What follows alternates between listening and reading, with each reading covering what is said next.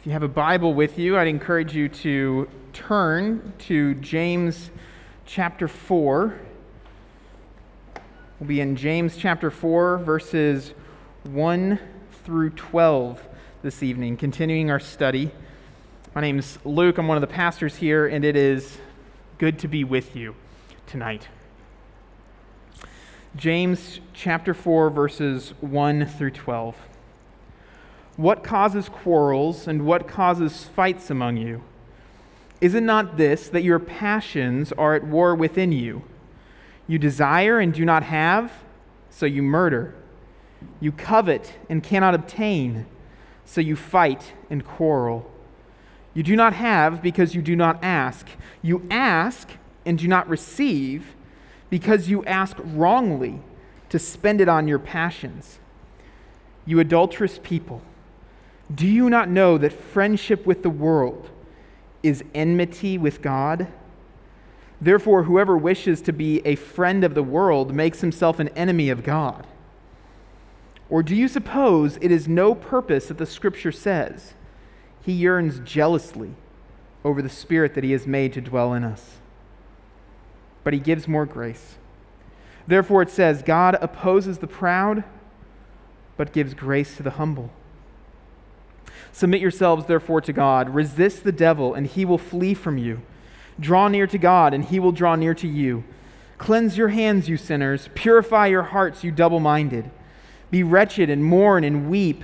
Let your laughter be turned to mourning, your joy to gloom. Humble yourself before the Lord, and he will exalt you. Do not speak evil against one another, brothers.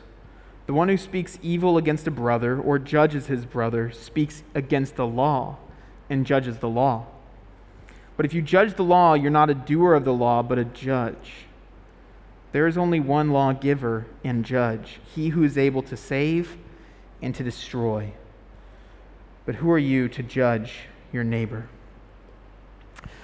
Lord, we come to your word, and we ask that you would teach us from it. Lord, we want to be taught by your Spirit. So we pray that you would take the words which you moved the Apostle James to write almost 2,000 years ago, and Lord, you would make them fresh to our souls tonight. We pray this in Jesus' name. Amen. The year is 1865. 1865, Russian novelist Leo Tolstoy begins publishing chapter by chapter of a book which will eventually be known by the title War and Peace. This novel from Tolstoy is a masterpiece of Russian literature. For some of you, that may be a good thing. For others, that may not mean anything to you. It's a masterpiece. It details the history of Napoleon invading Russia in the 19th century and works its way out through characters and through conflict to understand what's going on in society, what's going on in relationships, what's going on in the world during this time. It's a work of history. It's a work of philosophy. It's a massive work. My copy that I read 10 years ago weighed in at about 1,200 pages. That's a lot of Russian literature. And throughout that, what it's trying to grapple with is the effects of war upon times and peace. It's trying to grapple with how conflict affects our relationships and our trajectories for life. The characters are memorable, the plot is detailed, and Tolstoy's genius is displayed. But 1,800 years before Tolstoy wrote his novel, James also wrote about war and peace. He wrote about the heart of conflict, not military conflict, mind you, but personal conflict. And here in James 4, we see the reason behind the battle that goes on in our relationships. We see the heart behind the conflict. We may not be able to relate to Tolstoy's War and Peace, but we can all relate to the book of James. And thankfully for us, James doesn't do this in 1,200 pages. James does this in 12 verses. Today we're looking at war and peace from the book of James. And what James writes about has far greater consequences than what Tolstoy did. And there's 2 points that we're going to look at as we walk through. The first one, war. It's verses 1 through 5. The second one, peace. That's verses 6 through 12. And here's the main thing that James wants us to get from these verses. He wants to see that those who pursue sinful passions make themselves an enemy of God. But those who humble themselves attain peace with God and with man. Those who pursue sinful passions make themselves an enemy of God. But those who humble themselves attain peace with God and with man. So with that, we turn to James 4:1, war. James 3 doesn't end by talking about war, though. If you guys have your Bible open, just look up the page a little bit. James 3 ends with talking about the fruit of peace, what peacemakers produce. Verse 17 of chapter 3, "But wisdom from above is first pure, then peaceable, gentle, open to reason, full of mercy and good fruits, impartial and sincere. And a harvest of righteousness is sown in peace by those who make peace." The wisdom that comes from above, the application of the fear of God to every area of our life, as we saw last week, it's marked by peace, and it produces righteousness. But when James looks around at the churches, looks around at Christians, looks around at those who call themselves Christians, he sees conflict. He doesn't see peace. He sees quarreling and harsh speech. Listen to verse 1 again. What causes quarrels and what causes fights among you? Is it not this, that your passions are at war within you? James sees conflict, and he diagnoses the problem. The outside conflict that's happening is because of warring passions. The reason these battles exist on the outside is because our desires are at war within us. Our hearts have conflict, and it overflows in conflict to those around us. Virtually every single one of us lives our life thinking that conflict is caused by those around us. Virtually every one of us thinks that the problem is external circumstances, other people. Maybe you view your conflict as being with your work that's just not paying you enough or just taking advantage of you. Maybe you feel your greatest conflict is with your spouse. If only they would listen to me and show me some respect, things would be better. Maybe you see it with your parents. My greatest conflict is the pressure that my parents are putting on me to get married or to get this job or to send home more money. Conflict is outside of us. It's with those people out there. But the reality is, these external battles, and conflict does happen outside, but these external battles are actually far less significant than the internal conflict that's going on in our hearts. Every single one of us in this room carries our own greatest enemy within us. For example, let's go back to the scenario where you're trying to deal with your work because they're not paying you enough or they're taking a cut of your paycheck that they didn't promise earlier. Unfortunately, this is a common experience, or can be a common experience in the UAE, as people are promised one salary and then they check their paycheck and it's not lining up. And it's good and right. It is good and right for us to want to be paid for the work that we do. It's good and right for us to want to be compensated fairly. And it's wrong when payment is withheld or deceitfully taken out, fines being applied for no reason. So the desire for justice, right, wanting to go to your work and wanting to work this thing out, that's not a sinful desire necessarily. That can be a good and right desire. But as you're walking into this meeting, maybe with your HR department, as you're walking into this meeting, let's be honest, that's not the only desire that's going on in your heart right then. What's another desire? Well, you have the desire to be seen as strong. I've heard they do this to other people. They're not doing it to me. I'm not a pushover. Or the desire is pride, in other words. You may have the desire to put them in their place. It's like, how dare they do this to me? I'm going to punish them. That's what I'm going to do. I'm going to get big and get strong, and I'm going to go right at them, and I'm going to put them in their place. The desire for revenge. You may have the desire for money, right? Thinking like, oh my goodness, I have no idea what I'm going to do if I don't get this money. I need this money. Give me my money. Greed. Or you may have the desire to win, not just to be seen justice done, but to be the one proven right in the end. Pride again. And so as you're meeting with your company, seemingly to see justice done, you also have all these other desires that are going on in your heart. And some of them do not honor the Lord. The desire for justice might, but those others, greed, revenge, pride, they're warring against you. And if you give in to those desires, then what's going to happen is the words that are going to come out of your mouth are going to bring death and bloodshed and dishonor the Lord. And as James continues, he shows why it's so important for Christians to get this. External actions of sin are always rooted in internal desires of the heart. Let me say that again. External actions of sin are always rooted in internal desires of the heart.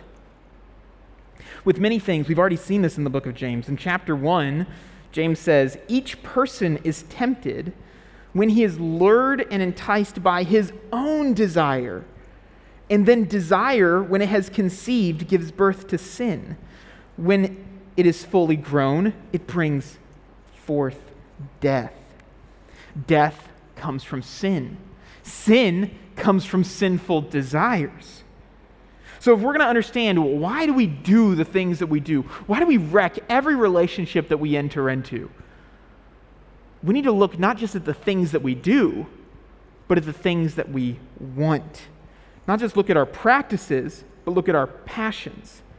Not just look at our hands, but look at our hearts. And that's what James helps us see as he moves through chapter 4. Verse 1, what causes quarrels, what causes fights among you? Is it not that your passions are at war within you? And then he's explaining how this works out. You desire and you do not have. So what do? So you murder. You covet and cannot obtain. So you fight and quarrel. You do not have because you do not ask. You ask and do not receive because you ask wrongly to spend it on your passions.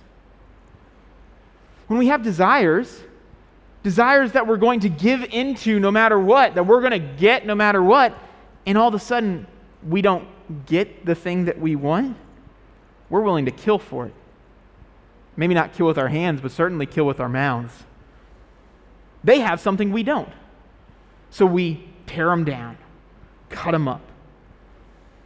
Unfulfilled covetousness leads to fighting and quarreling, James says. When we want something but we don't get it, we're willing to go to war for it. Maybe we want recognition. I don't like the fact that that person got that promotion and I didn't. Maybe we want money. Maybe we want a new job or a spouse or fame or comfort. We can even want things that are good, but want it with sinful motives, either in unbelief, in pride, or in selfishness. That's what James says. You don't have because you don't ask. You think that you can get it on your own. That's why you don't have. You're not going to God in prayer asking for it. Or you do go to God in prayer, but you're asking for selfish reasons. Your motivation is all about you. The problem in our conflict, James says, is not in other people. The problem in our conflict is in ourselves. It's with our passions. We have a divided heart, And when that divided heart fights against itself, a heart that's marked by unbelief, by pursuit of sinful pleasures, this fight it can't help but overflow to those who are around us. And it will destroy the relationships around us. And the primary relationship that it will destroy is our relationship with God himself. The conflict that James is talking about is not just with other human beings. He talks about our conflict with God. We become enemies of God himself. Look at verse 4. You adulterous people, do you not know that friendship with the world is enmity with God? Therefore, whoever wishes to be a friend of the world makes him an enemy of God. Or do you suppose it's to no purpose that the Scripture says he yearns jealously over the Spirit that he has made to dwell in us? James says when we give in to those sinful desires that are in our heart, there's one relationship that isn't destroyed. There's one relationship that isn't fractured. There's one relationship that's flourishing. We become friends with the world. The world loves your sinful desires. By the world, James isn't talking about like planet Earth. He's not talking about even necessarily stuff. What he's talking about is the system of rebellion that's going against God's purpose. You have the kingdom of God, you have the kingdom of this world. When we give in to our sinful desires, the world is so happy for us. When you give in to lust and watch pornography, the world claps you on the back. When you give in to covetousness and spend hours looking at the IKEA catalog, the world is so happy with you. When you blow up at your spouse, trying to get your way because it seems like they just run over you all the time, but not this time, the world loves it. You receive a warm hug from the world, James says. The world even invites you into its house. The world even invites you into its bedroom. And you become an adulterer. You cheat on God with the world. Because this world has become your lover, God has become your enemy. And God is a terrible enemy to have. Many of us can think, some of you here today, I'm sure, think that God is just merely gentle and kind and good. And he understands. He knows you're only human. He's for you. He's with you. He loves you no matter what. He knows you want to be happy. He knows that you may not want him all the time, but he's willing to be there for you whenever you do want him. Some of you would call yourselves Christians, and that's the way that you think about God. And yet you're holding on to sinful desire in your heart. You know that you should let this sin go maybe with your mind, but it feels so good. And there's always time. God will always be there for me whenever I'm ready. Friends, that's a false God made after your own image. That's not the God of the Bible. That's not the God that James talks about here. The Bible teaches that the real God is terrifying in his holiness. He is a jealous husband who does not tolerate adultery. He is a righteous king who will not tolerate rebellion. He is a just judge who does not put up with sin. And if you go to war against him, jumping into bed with the world and warring against your spouse, what's going to happen is he will destroy you as an enemy. You cannot cheat on God with the world and get away with it. That's what verse 5 says. He's jealous for your affections, and he will not share you with another. And all of this starts in our hearts. Before we ever fall in love with the world, we fall in love with ourselves. And this is the first part that James is making. Those who pursue sinful passions make themselves enemies of God. If this is true, that God is who I just said he is, and we are who James says we are, then the most important question that we need to ask is, how am I at peace with God? How do I not be an enemy of God? How do I be at peace with God? That's what we're going to look at now. We're going to look at peace. And according to James, peace with God, friendship with God, fellowship, reconciliation with God comes to the humble by grace. Verse 6, but he gives more grace. Therefore it says, God opposes the proud, but gives grace to the humble. The relationship that we have with God is marked by grace. We do not earn it. We do not fix ourselves up.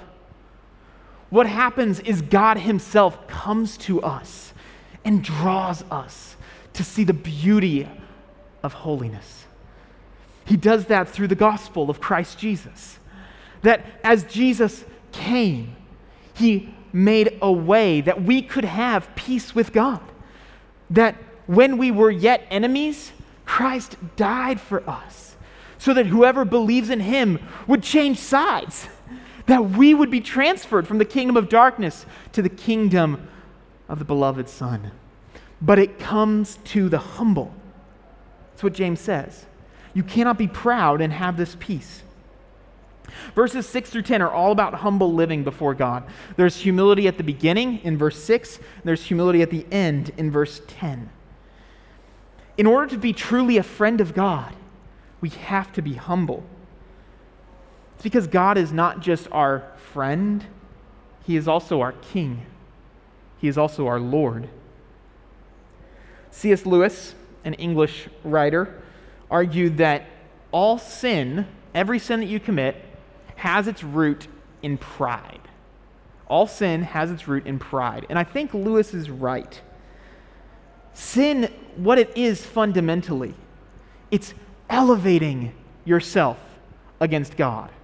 James is going to say that later on. If you judge your brother, what you're doing is you're placing yourself above God's law, not under God's law.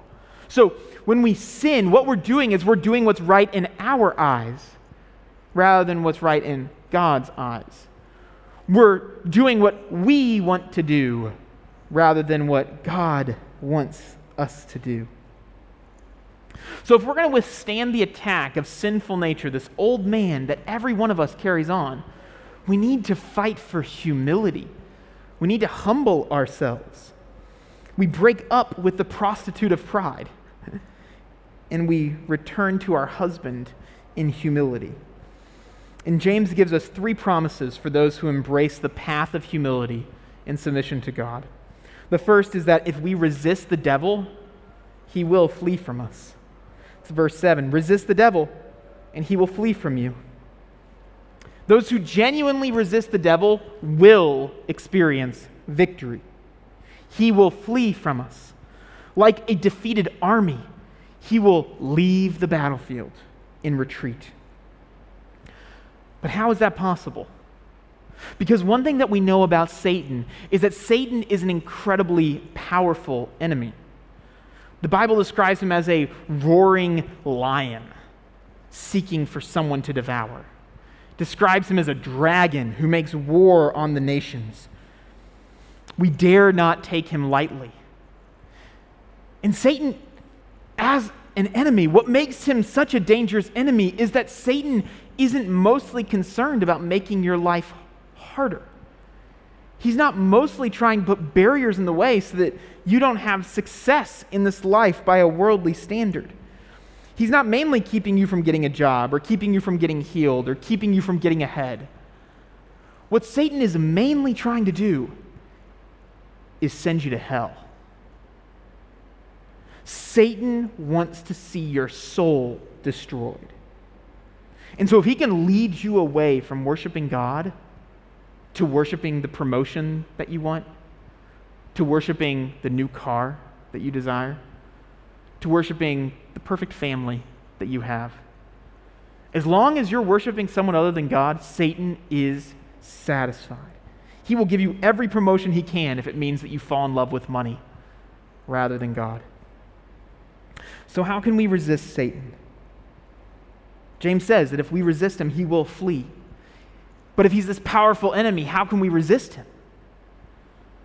Well, we can trust the promise that Satan will flee from us, not chiefly because of what we do, but because of what Christ has done. Christ crushed the head of Satan. We just sang about the power of the cross. The power of the cross is that when Christ was crushed for us, he also dealt a death blow to Satan. And the book of Romans says that God will soon crush Satan under our feet as well. Because of the work of Jesus, dying on the cross in our place, the penalty of sin is removed from our lives. The power of sin is overcome by the Spirit, and Satan is crushed beneath our feet. He will flee when we resist him in faith. Because of Christ, Satan will flee from us. But we need to resist him. And this leads to the second promise. The second promise is that if we draw near to God, God will draw near to us. You may be sitting here and you may be thinking, how do I know that God will draw near to me if I turn away from my sin?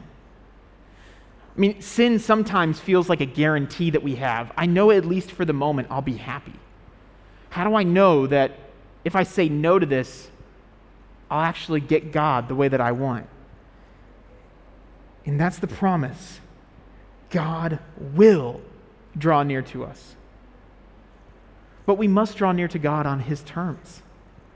Light has no fellowship with darkness. The proud will not experience the presence of God, which is why we must make war on the sinful passions within us. That's why we must embrace God's way of drawing near to him, which is in repentance, recognizing the way that our sinful desires have made God an enemy, and mourning that, turning away from them, not holding on to them, but letting them go and grieving the way that we've treated God. Verse 8, draw near to God, and he will draw near to you. Cleanse your hands, you sinners. Purify your hearts, you double-minded. Be wretched and mourn and weep. Let your laughter be turned to mourning, your joy to gloom.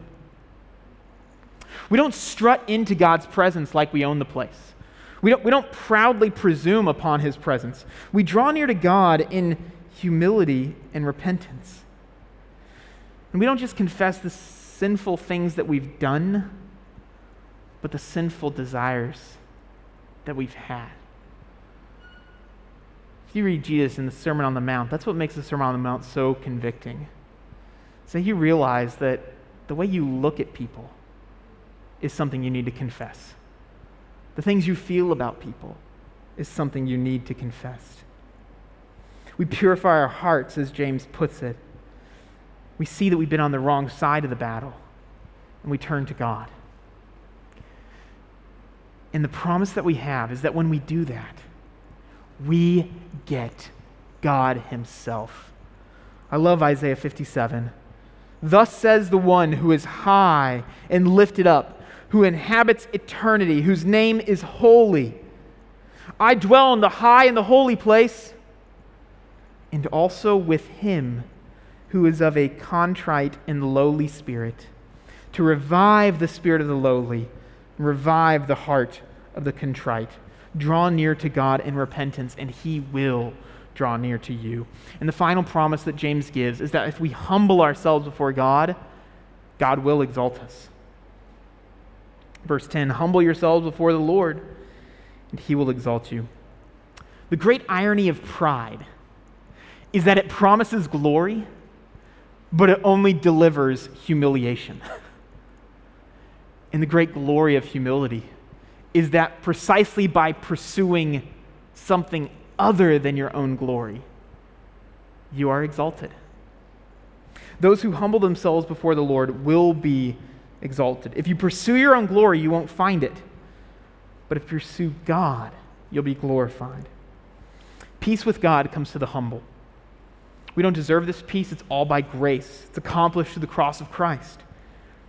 And then take note, we're just going to quickly go over these, but in verse 11 and 12, what James is getting at there is he's showing the overflow of peace with God to our other people. Verse 1, James is talking about external conflict, and then he moves into the relationship with God. He then shows how we can have peace with God, but 11 through 12, I think, shows how we can have peace with other people, and it's through the same humility that we have with God. When we don't exalt ourselves above the law, but humble ourselves under the law, we won't speak those quarreling words of evil with our brothers. Instead, we'll have peace with them. Those who humble themselves attain peace with God and with man. That's the second part of the big idea that James is getting at here. So the whole idea that we've tried to see is that those who pursue sinful passions make themselves an enemy of God. But those who humble themselves before God attain peace with God and with man. James 4 teaches us about war, and it teaches us about peace. The war around us in our relationships, it comes from within us.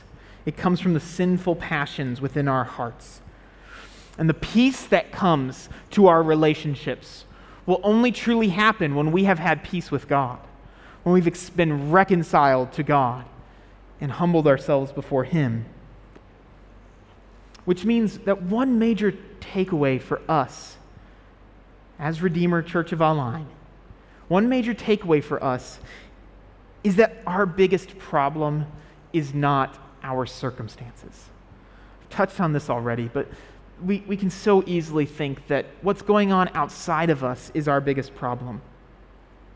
That our biggest hindrance to happiness, it's not actually those around us. There are so many times that we can look at the relational conflict in our lives, look at the walls that we're running into, and just think, if it would just all go away, I'd be happy. If I just came home and everything was peaceful, then I'd be satisfied. If I didn't have to deal with this person every single week, then I wouldn't lose my temper. If I could only find a better job, then I wouldn't be anxious about money anymore. If I could only find a spouse, then I'd be content. I wouldn't ask for anything else. If I only had more time, I would read my Bible. I'll never forget an illustration Don Whipple, pastor of Kossuth Street Baptist Church in Lafayette, Indiana, USA, gave me when Laura and I were doing premarital counseling. I'm sure I've used this illustration with a number of you who are here. What Don did is he was trying to help us see that the way that we relate to each other comes from our hearts. So he took a water bottle, or described, I can't remember if he actually took one or not, but he took a water bottle and he said, okay, this is a water bottle. What's going to happen if I take the lid off of it and if I shook it up? Say what any normal person would say. You take the lid off of the bottle, you shake it up, water's going to come out. So that's right. Why would water come out of the bottle?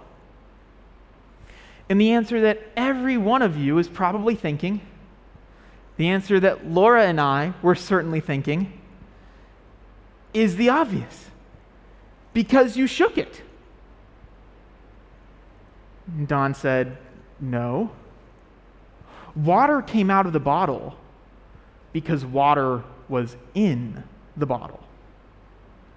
You shake an empty water bottle, nothing's coming out. The way in which circumstances around us shake us reveals the passions that are at war within us. Our circumstances shake us like a bottle, and out comes all sorts of responses. We sometimes think that when life is going well and we don't see any sin in our life, that we have attained a level of holiness, that we figured it all out.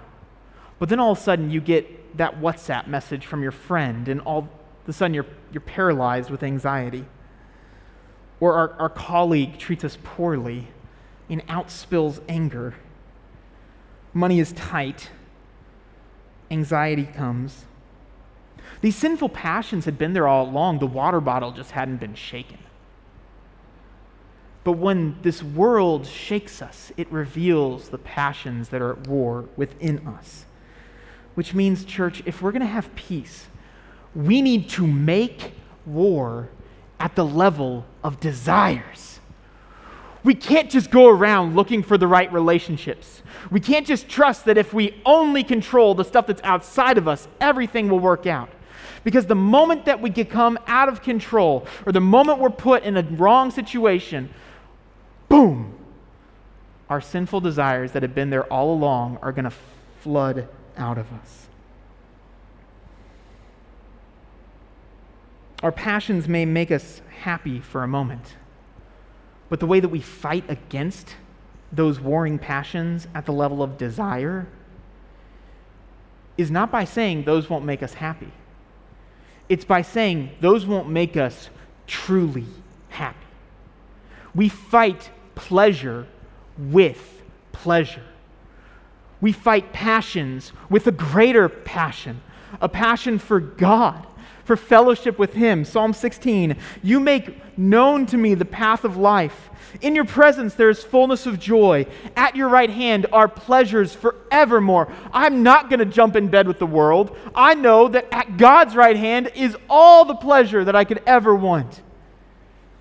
So when you identify a sinful desire in your heart, pride, greed, anxiety, covetousness, you make war at it by asking yourself, why do I want this? Has this ever made me truly happy? Has this ever satisfied me the way that God has satisfied me? Has this ever brought me the joy that God brings me? I want you, Jesus. I want you more than getting my own way, because you're better than when I get my own way. I want you more than giving into this lust, because you're better than lust. You're better than comfort. You're better than riches. You're better than revenge. Whom have I in heaven but you? And on earth there is nothing that I desire besides you. Redeemer, the greatest thing in the world is that we would be at peace with God.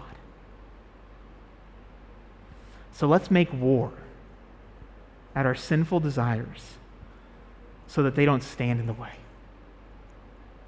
Lord God, you are good and you do good. Lord, we only can do this by the power of the Spirit. And so I pray that you'd help. Help us to pursue you. Help us to put to death the desires that are within us and to walk by the Spirit and not give in to the desires of the flesh. Because you are better and you are worth it. We pray this in Jesus' name. Amen.